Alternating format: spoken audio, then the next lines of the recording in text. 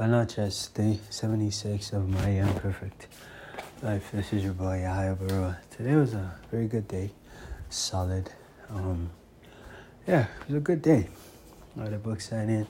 Supposed to have a book signing today at the Peterborough location, but unfortunately I had a situation where I couldn't drive, so I spent the day sorting out the issues that I was facing with my driving ability, and I was not able to do any book signing today. However, I was able to schedule book signings for the next 3 months, so that was good.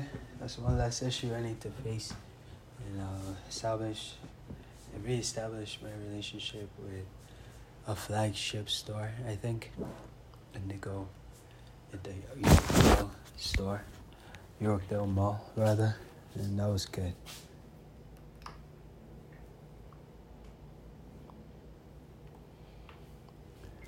Anyways, that's it. I'm really tired. I am tired. So my ass is going to bed. Strugglesofadreamer.com is my website. If you don't already have a signed copy of Minogal, today is a wonderful day to get it. Thank you for listening. God bless you. And may all of your dreams come true. You matter. Thanks for listening.